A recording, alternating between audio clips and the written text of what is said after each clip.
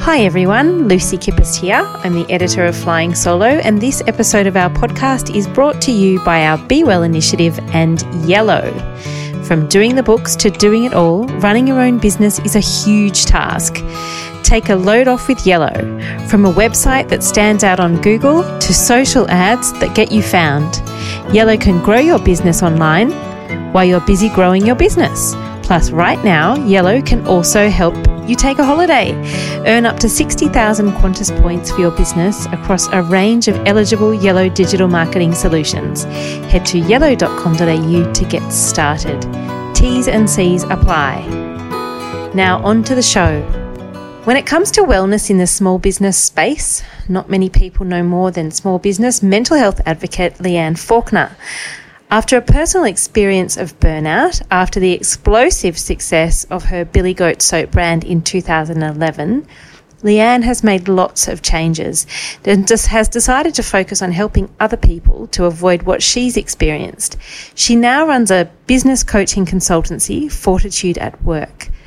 Leanne, welcome to the Flying Solo podcast. It's wonderful to have you on our show.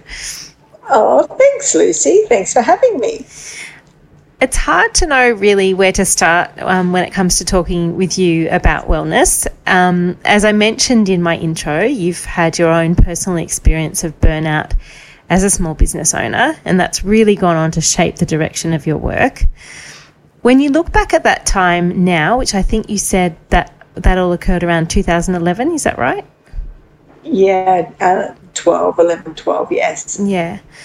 What do you think stands out now, looking back? What stands out the most in terms of thinking about what was going on for you at that time?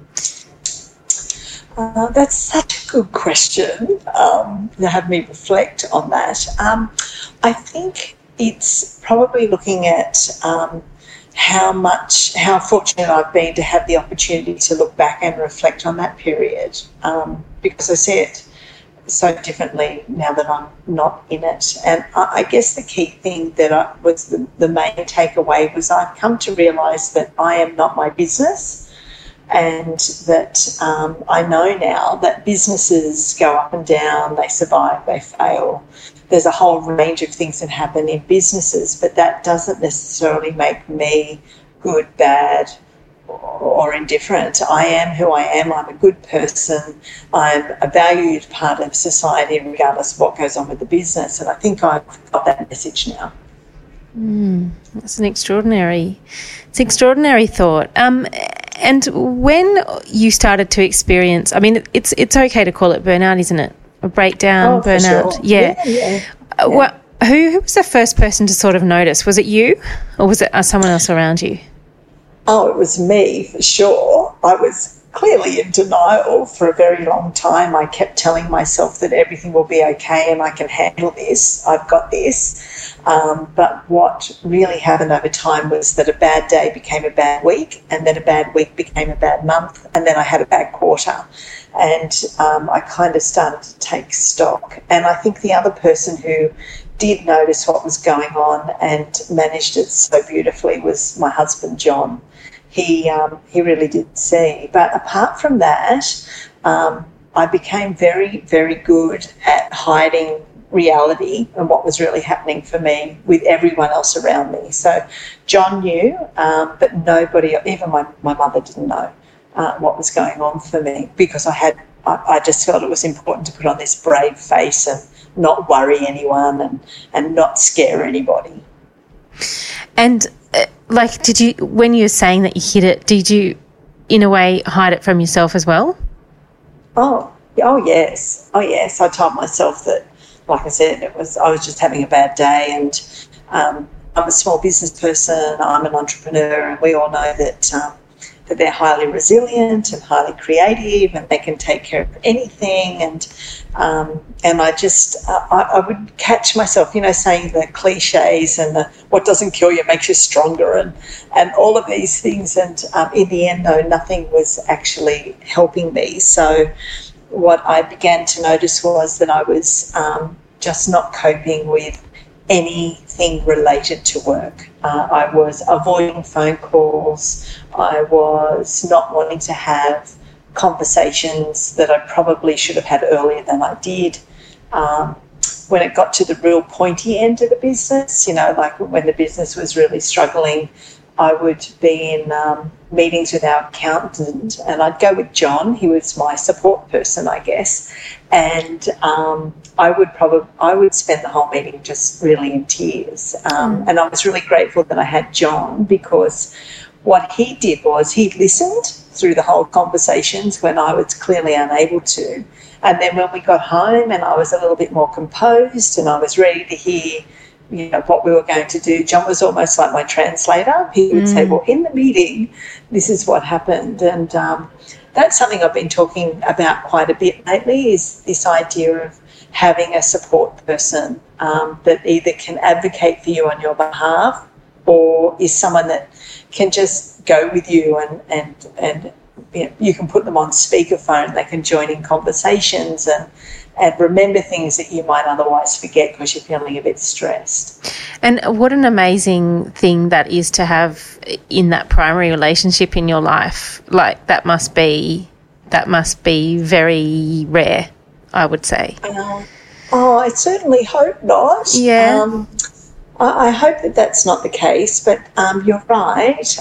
If I'd had a partner who either joined me in my worry or added to my worry, I'm a bit frightened to even think about what that outcome may have been. But what I had was a partner who saw that right at that point in time when I was feeling my most stressed and my most anxious, that his job was purely just to keep me safe and to support me until I navigated my way back to health.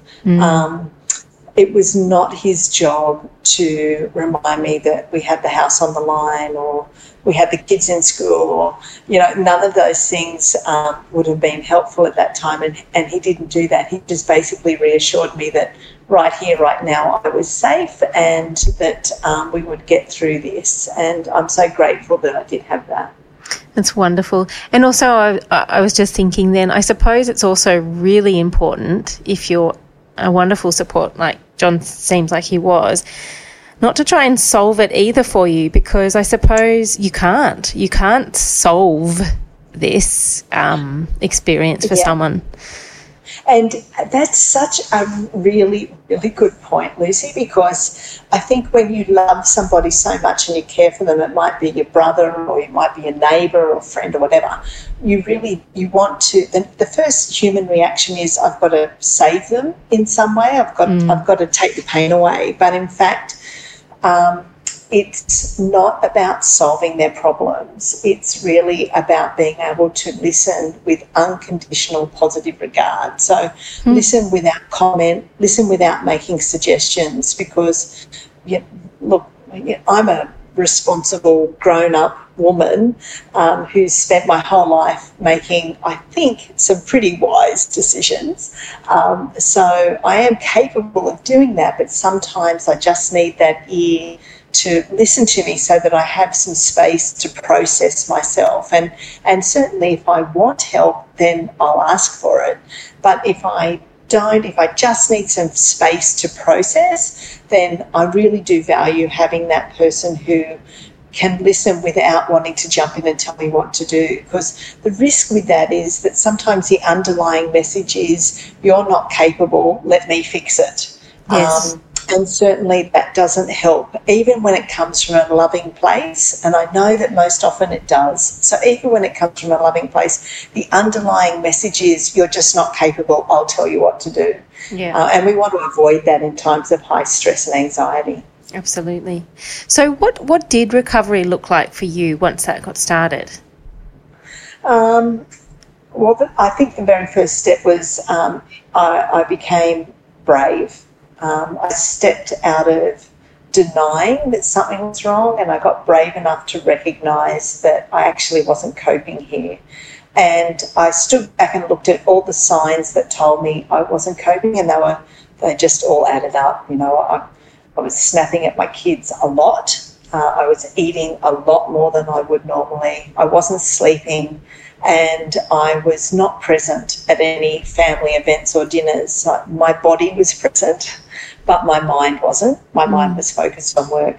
And even when I was at work, I was crying quite a bit and leaving meetings unexpectedly. I was doing a lot of things that kind of all added up to not being able to cope. And so what that meant was I got to a point where I was physically unable to go to work or face anything to do with work. So if I had an email or I had a phone call, someone left me a message on my phone, I just didn't I didn't return it. I just went into avoidance. So and so that meant that I got brave and I went and sought some help. I went and saw a professional, spoke to my doctor, went and saw a professional counsellor, and after many very frank discussions, he helped me to build a road to recovery. And then I had to think about, I actually was off work for quite a period of time. John stepped in and ran the business, which was great. And then I had to think about how was I going to get back to work? How was I going to return to work after a long period of being out of work, really?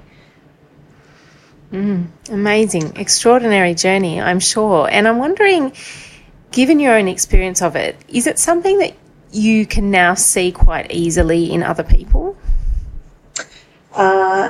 Yes, I definitely can. And I spend a lot of time talking, but I call them red flags. They've got all sorts of terms for them, but I spend a lot of time talking about those things. And nowadays I'm certainly not afraid to have a conversation with other small business owners about how they're feeling at the moment and what's going on. I'm not afraid to have those conversations because I don't think in all the years now that I've worked in the mental health of small business owners, I don't think I've ever offended anybody by asking if they're okay. And the more I do that, the more, I guess, confident I am that it's okay to have those very heart-to-heart conversations, because even if somebody says to me, oh, no, look, I'm fine, I just, I didn't sleep last night because the kids were watching a loud TV show or something. But what I've actually done then in that instance is I've signalled to that person that I'm not afraid to go there and I'm not afraid to reach out and connect with them. And I look for signals in others nowadays. And certainly I'm not a counsellor, although I have done quite a number of courses that have helped me to work in this mental health space. But I don't have any fear that, I might start something I can't close or I don't know how to handle. There's many ways that we can actually be present to people in their periods of stress and anxiety without even having to have those professional skills. So, yes, completely agree. I think that a shared experience and a shared understanding of that small business journey and all the stresses and the joys that come of it is a huge starting point. Now, you now wear many hats. You are a PhD student. Is that right? I got that right? Yes, I am. And you were also a major contributor to a federal government initiative called My Business Health, which is a website. I just wondered if you could tell us a bit about that, because I think it's a great resource for our Flying Solo community and be good to get to know a bit more about what that is and what that offers. Yeah, sure. Well, I guess, when I had my struggles as a result of the after effects of the GFC, really, I would sit at the computer and put in small business owner and stress or small business owner and depression and be quite surprised that there was no resources out there for me as the owner of the business. There was a lot out there for employees and to support the general public, but there really wasn't anything out there for me. And I felt that my needs were fairly special, given that I almost felt responsible for my employees, for my customers, for my suppliers. I had this weight of the world on my shoulders, but nothing out there to help me. So that kind of started me in this space of, and that's about 7 years ago now, oh my goodness, wow. Started me in this space. And today we have a number of different wonderful resources together and available to small business owners. And I'm being very fortunate in that I've actually participated in consulting and helping to develop pretty much all of them. So the Heads Up program is one with Beyond Blue. The Ahead for Business is another great resource for small business owners, and that actually kind of led into the development of this new portal called My Business Health. And that's actually part of the Australian Small Business Family Enterprise Ombudsman website, so asbfeo.gov.au website. And what it is, it's a portal that allows small business owners to really take stock of both their business health and their own health. And they can make the choice as to where they want to draw resources from and for what part of their business or themselves they want. So it's not necessarily a mental health site, it's a my business health, my own health site, and you can draw on whatever bits are relevant to you and your business when you recognise what type of help you need, I guess. It sounds amazing, and I'll make sure that we link off to the website in the article for the podcast. Fantastic. The other thing I wanted to talk to you about quickly before we have to wrap things up is your work and walk program. And from what I understand, it's sort of a bit of a mentoring service that you offer in your own local community, and you're based around the Central Coast in New South Wales. That's right. Can you explain what the program is and what it does? Yeah, for sure. Well, I offer a service. You're exactly right. It's actually called Walk and Work. Mm-hmm. And what it is because I work in the wellbeing sector for small business, and I've also I lecture in small business growth for the University of Newcastle.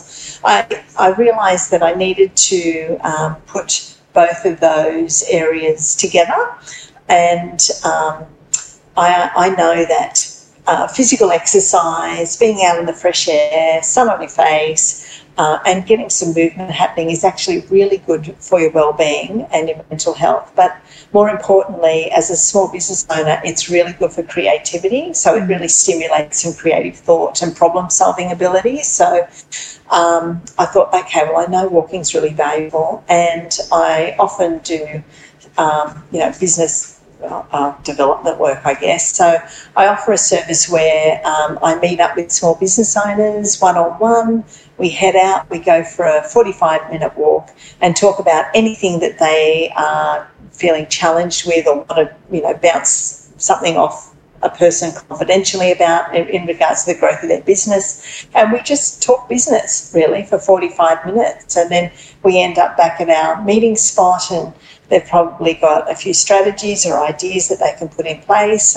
It's completely up to them how they use the content of our conversation in that 45 minutes, but it's sort of hitting two birds with the one stone, I guess. Absolutely. And it's proving to be quite popular here on the coast. I bet it would be because, to my mind, it's covering off two really important things. One, exercise, which we all know we need to do more of or commit to, and communication. And often I think when you're walking or doing something else as you're talking to someone, it's much easier to sort of just let the words flow. You're a bit less restricted than perhaps sitting over a cup of coffee or sitting in front of someone. You're a bit more relaxed in your body, which I think probably helps the conversation.